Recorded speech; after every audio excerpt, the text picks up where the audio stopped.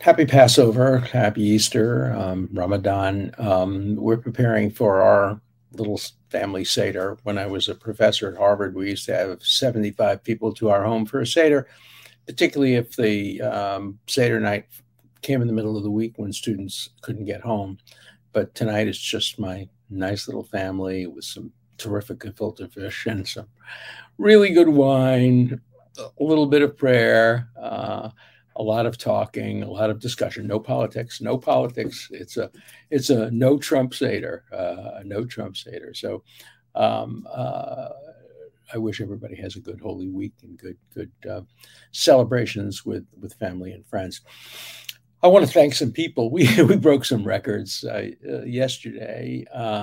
We have 399,000 views on TikTok, which is really quite remarkable. 399,000, almost 400,000. YouTube at 145,000 viewers yesterday, and Rumble 40,000 viewers. Also, my book, Get Trump, is now number one among Amazon nonfiction adult serious books. I mean, there are books ahead of it that, Hello Moon, kids' books, and How to Stay Alive. But serious nonfiction books, there was a book ahead of me called Poverty, but now I've gotten ahead of them. So I'm number one, but still you can't get it in an independent bookstore. Independent bookstores don't want to sell a book called Get Trump. They don't want to sell a book which they perceive as being in any way pro-Trump.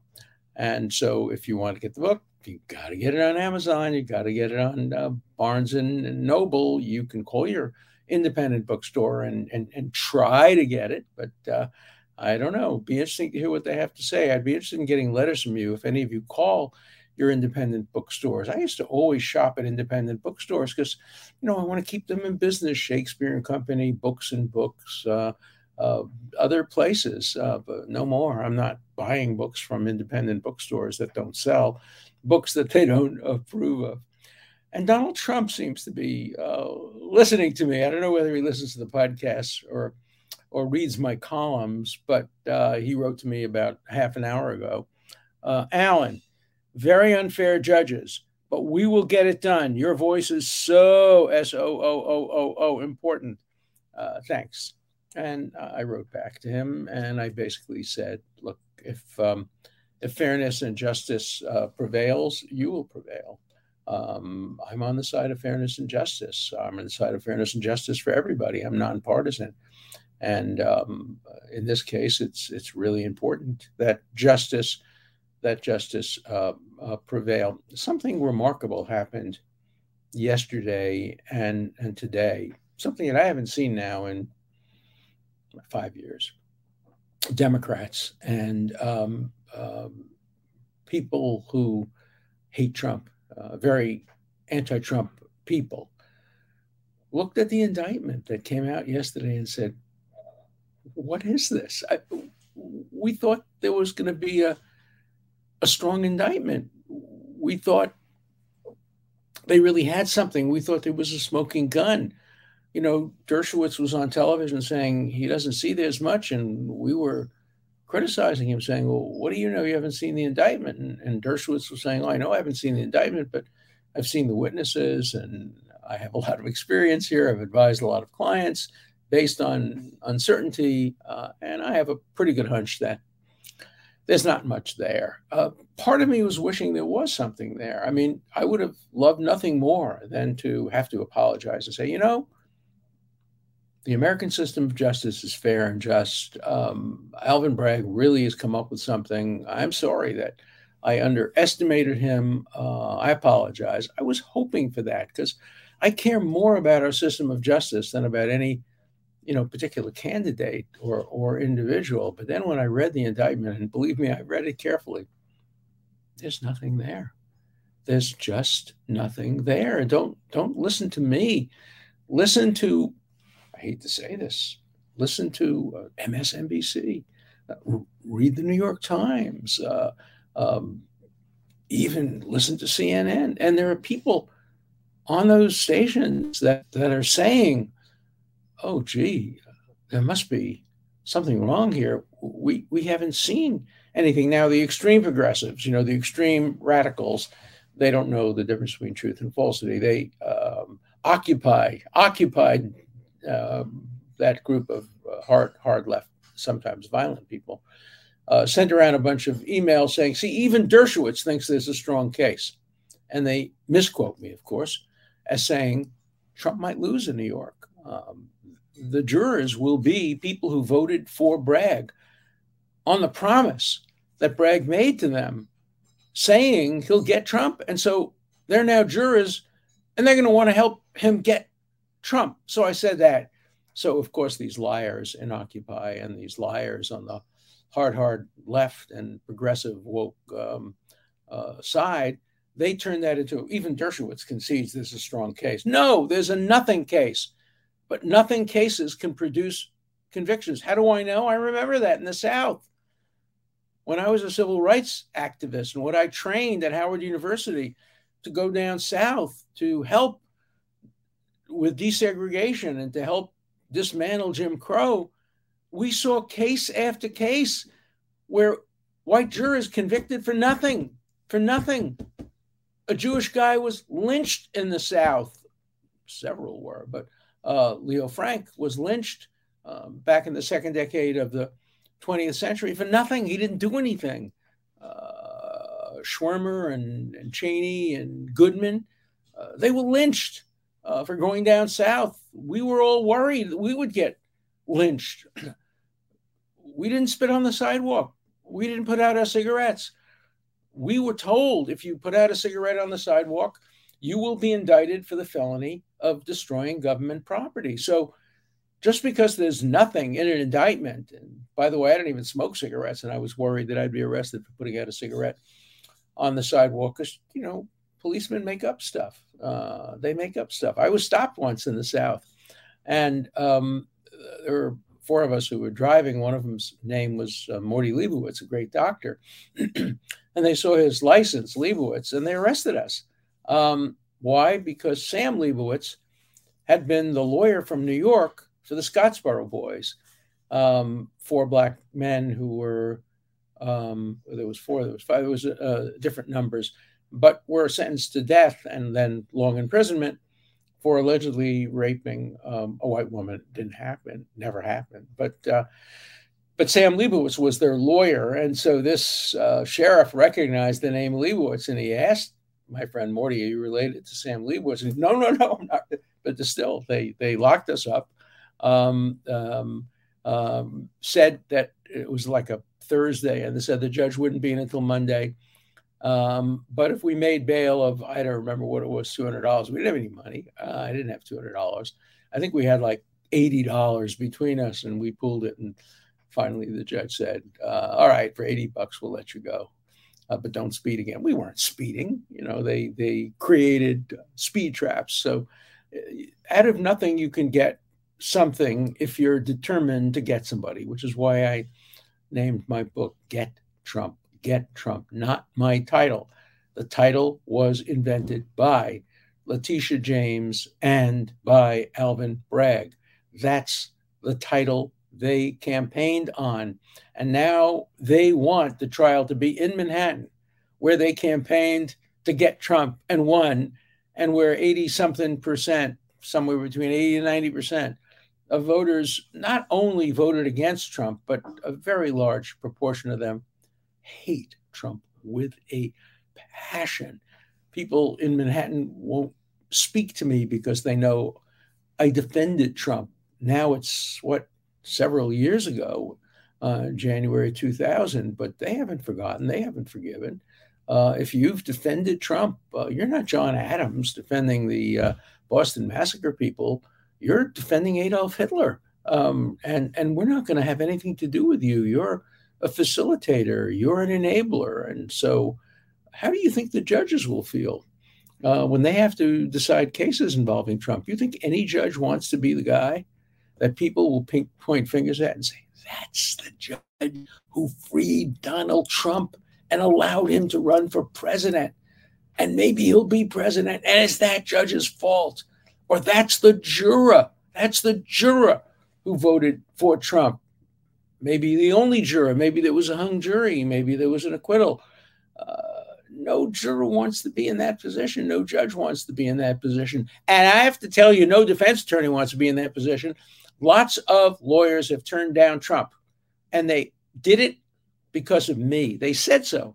They said to Trump and his legal team, we don't want to be Dershowitzed. We don't want to be canceled. We don't want to be attacked. We don't want to be considered pariahs. No, we want to keep our family intact, our friends intact. So no, we're not going to perform our Sixth Amendment obligation to provide zealous counsel to even the most unpopular defendants. That's what's happened in our legal system. So yesterday I had glanced at the indictment. I hadn't read it as carefully as I have now been able to read it. It's just remarkable. As I mentioned yesterday, but I'll go over it again because it's so unlikely. If I try to, I've written 3 novels about law, and one of them was a bestseller, and one of them was a movie. If I tried to write a novel based on the investigation of Trump, the publisher would reject it, saying, that's insane. What are you, crazy? They indicted somebody for that? Nobody would ever be indicted for that. Well, here's the bottom line of what the central point of the indictment is.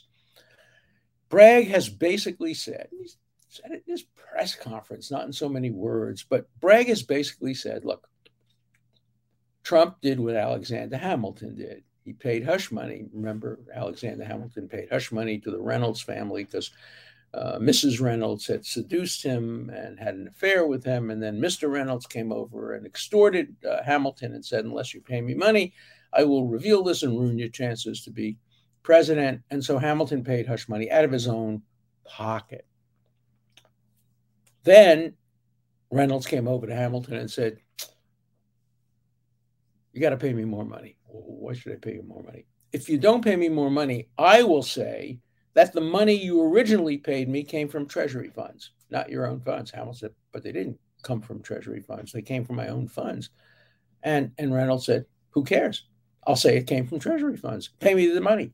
At that point, Hamilton said no. And he refused to pay hush money. And he wrote a pamphlet. It's called the Reynolds pamphlet. I have an original copy of it. I have an original, actual copy of the Reynolds pamphlet. I collect all stuff relating to the beginning of our country. And that's one of my treasured possessions, the actual Reynolds pamphlet. But, back in those days, you didn't have to fill in corporate forms as to why you paid your money. I don't remember how much money Hamilton paid, but it was a lot of money, probably more than $130,000 by today's standards. But since Hamilton, thousands, hundreds of thousands probably of people have paid hush money. And the purpose of paying the hush money is to make sure that the affair doesn't ever become public, because otherwise it'll embarrass your wife, your children, your business partners, and voters if you're running for office. So you pay hush money. But what Bragg said is once he paid the hush money, Trump was obliged to make a public statement in his corporate forms saying the $130,000 was paid to a former porn star in order to keep her quiet and not have her disclose the affair. So the theory of the prosecution is if you pay hush money, you can't keep the hush. You pay the money, but the hush doesn't happen because you then have to disclose that you paid the money for the hush. And you can't have hush if you have disclosure. It's the most insane argument I have ever heard in the context of a legal document. Let me make a categorical statement. Never in the history of America has anybody ever paid hush money and put the fact that he paid the hush money and to whom and for what reason in a public form. And never in American history has anybody ever been indicted for failing to put in the corporate form the fact that he paid the money to keep the person quiet. It just has never happened.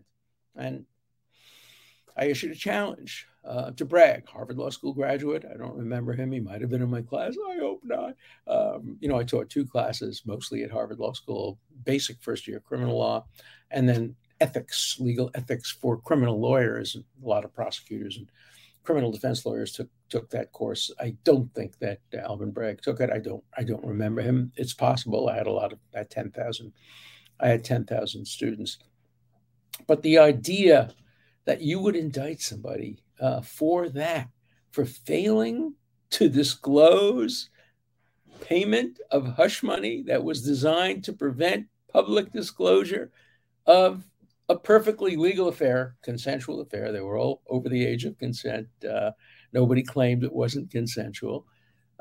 There were crimes committed. Yes, Stormy Daniels probably engaged in extortion, or whether she did it directly through her lawyers, or maybe she didn't do it. But the argument that warranted investigation was when you threaten somebody, either directly or through a lawyer, to disclose something, unless you pay money, then that's extortion. Now, the answer to that is very interesting, because the answer to that is no.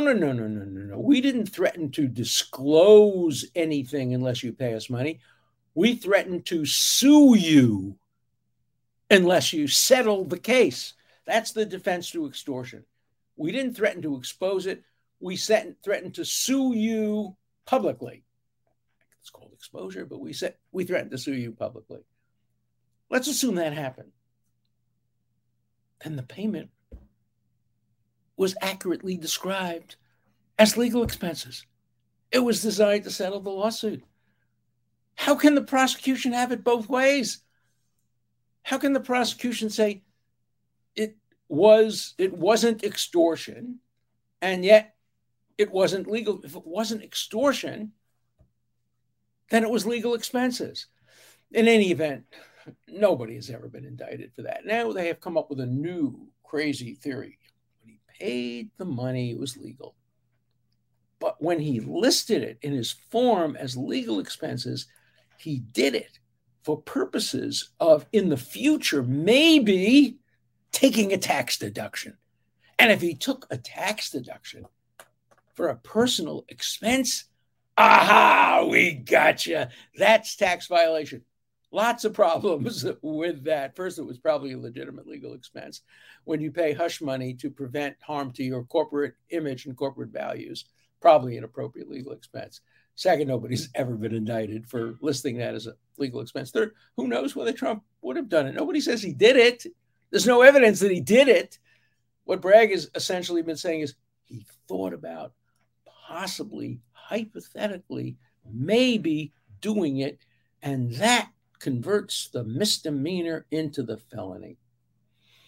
Every time you try to make the case stronger, and the New York Times today had a big editorial, big analysis by a very good journalist named Charlie Savage, who says the case is much stronger because it really related to taxes. But that's the case.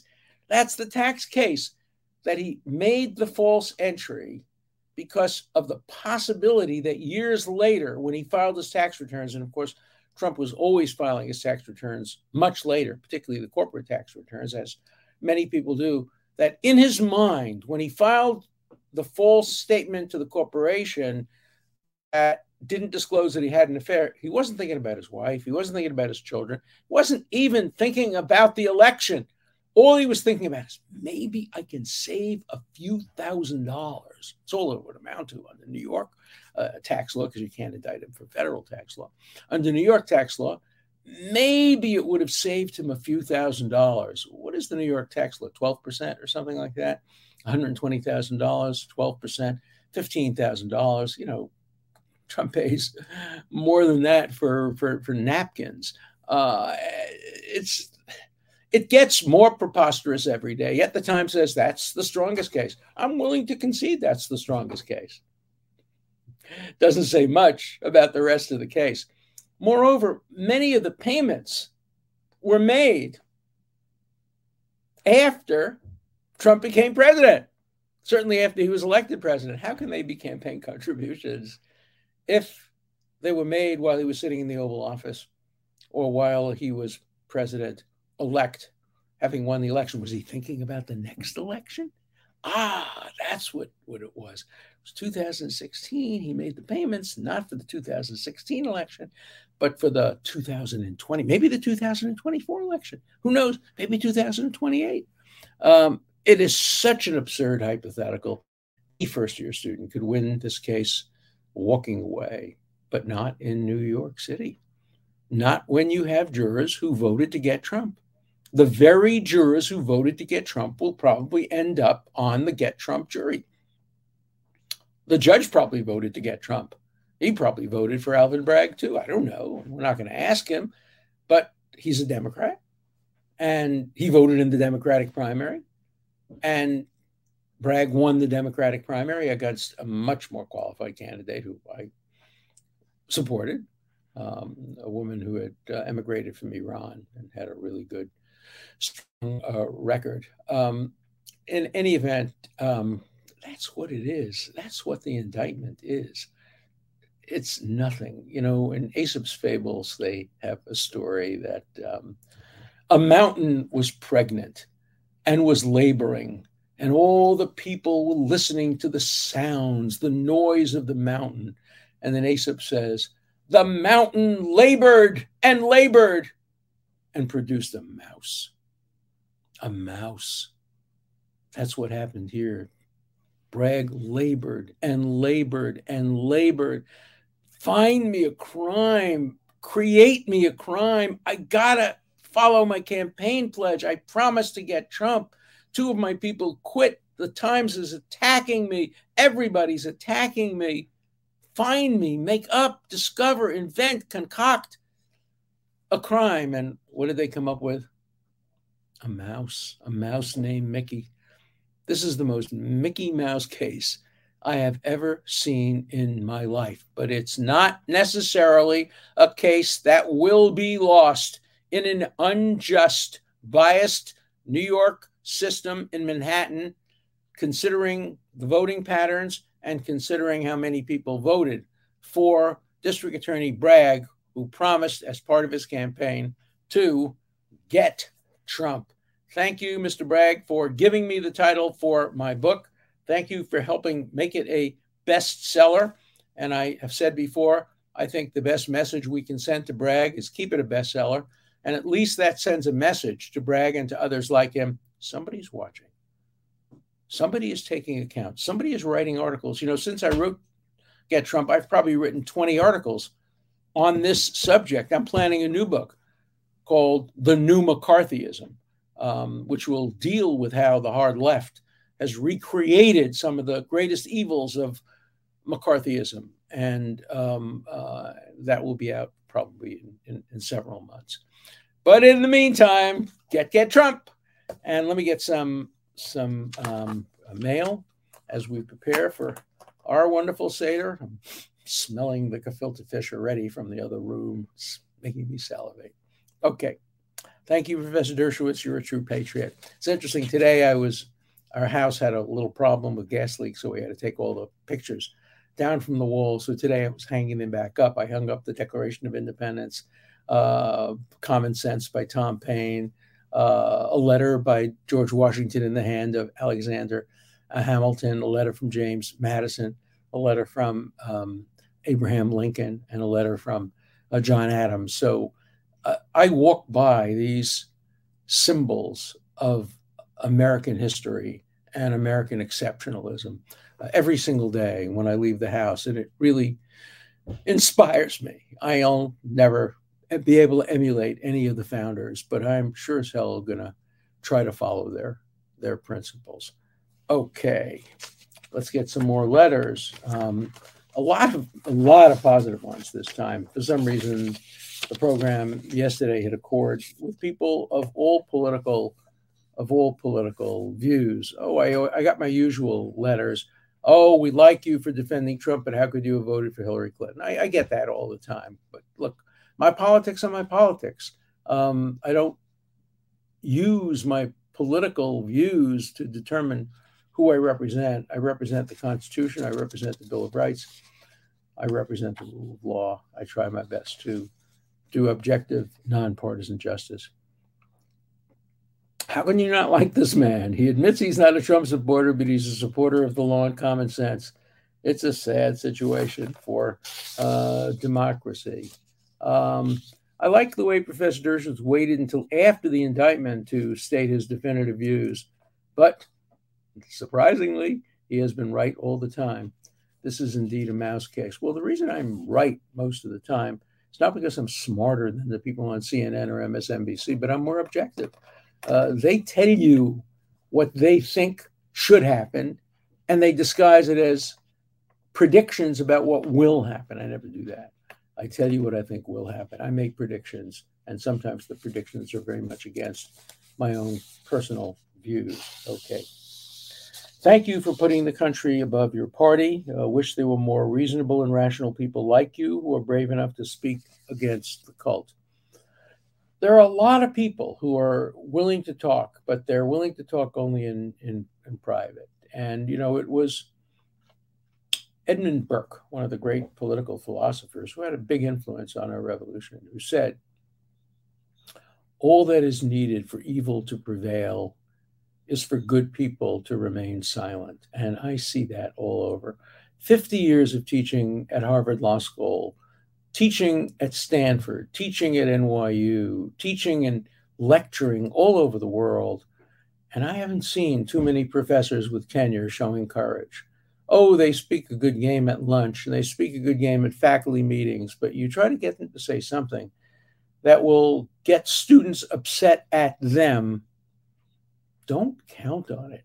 You're not going to get professors to do that. Professors don't want to get low ratings and low rankings. They want to be deemed popular by the students, and that's becoming harder and harder to do as the students are becoming more and more extreme, mostly on the left, some on the right as well. And so it's so important to move our country more toward the center. But I'm worried that's not the direction it's going. When I think of what happened at Stanford, where the Lawyers Guild, the National Lawyers Guild, there are 100 chapters all over the country, organized a campaign to prevent a judge from speaking because they didn't like his views. I don't like his views, but I want to hear what his views are. I want to hear what he has to say.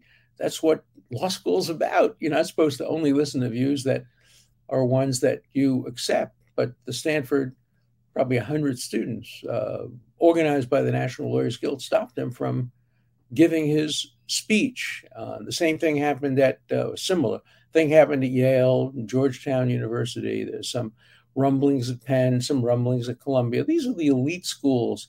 These are the schools that, whether you like it or not, are going to produce the next batch of judges 20 years from now, congressmen, maybe 10 years from now, maybe a president. After I'm long gone, but while many of you are still around, will there be a president ever in the United States that comes from this extreme, woke, progressive generation? I hope not. We're a moderate, centrist country. I hope Americans don't ever vote for an extremist on either side. But I'm not completely confident that that hope will be a valid prediction. Again, I'm stating what my hope is, and then I'm contrasting it with my prediction. My hope is optimistic. My prediction is more pessimistic. Before the details of the indictment were released, I told my wife I would listen to lawyers Dershowitz, Turley, and McCarthy, and if they were in agreement, go with their opinion. I'm curious what the other two will say, but I'm guessing they won't be far off Mr. Dershowitz's analysis. I am often very close to McCarthy, who I know, just met him a couple of times, very bright and very principled and very honorable. And I don't remember if I've ever met Turley. If I had, it's just to say hello. I don't know him. But they both represent views fairly close to mine. I think politically they're both more conservative than I am. I can't speak for them. They have to speak for themselves. I think I'm more to the liberal side of the political spectrum politically, but legally, our views tend often to come out Similarly, on this, the three of them the three of us have totally criticized the indictment.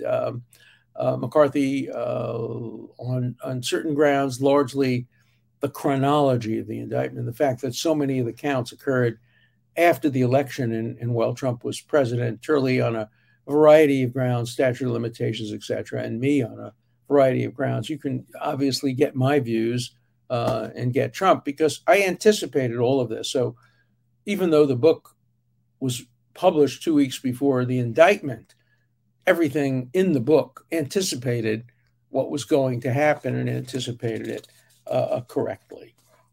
So, it's a book you can read about what happened, even though it was written before it happened. If you were Trump, would you ask for a bench trial? Can you do that in New York if it gets to trial? Generally, you can. In the federal court, by the way, you can't. You have to agree, and the prosecution has to agree. I think that's wrong. Only the defendant has the right to trial by jury, and he should have the right to waive it, but that's not the federal law. Chief Justice Warren, a great justice, wrote a bad opinion on that issue.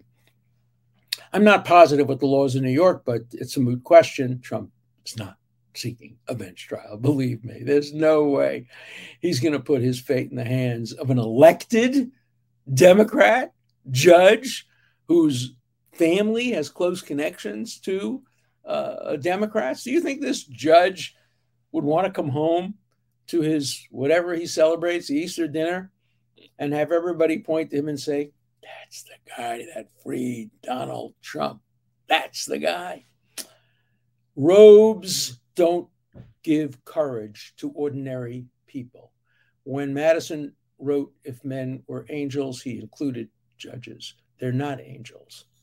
They're human beings with the passions and prejudices of human beings. So no, Donald Trump's not going to waive trial by jury. So happy Passover, happy Easter, happy Ramadan.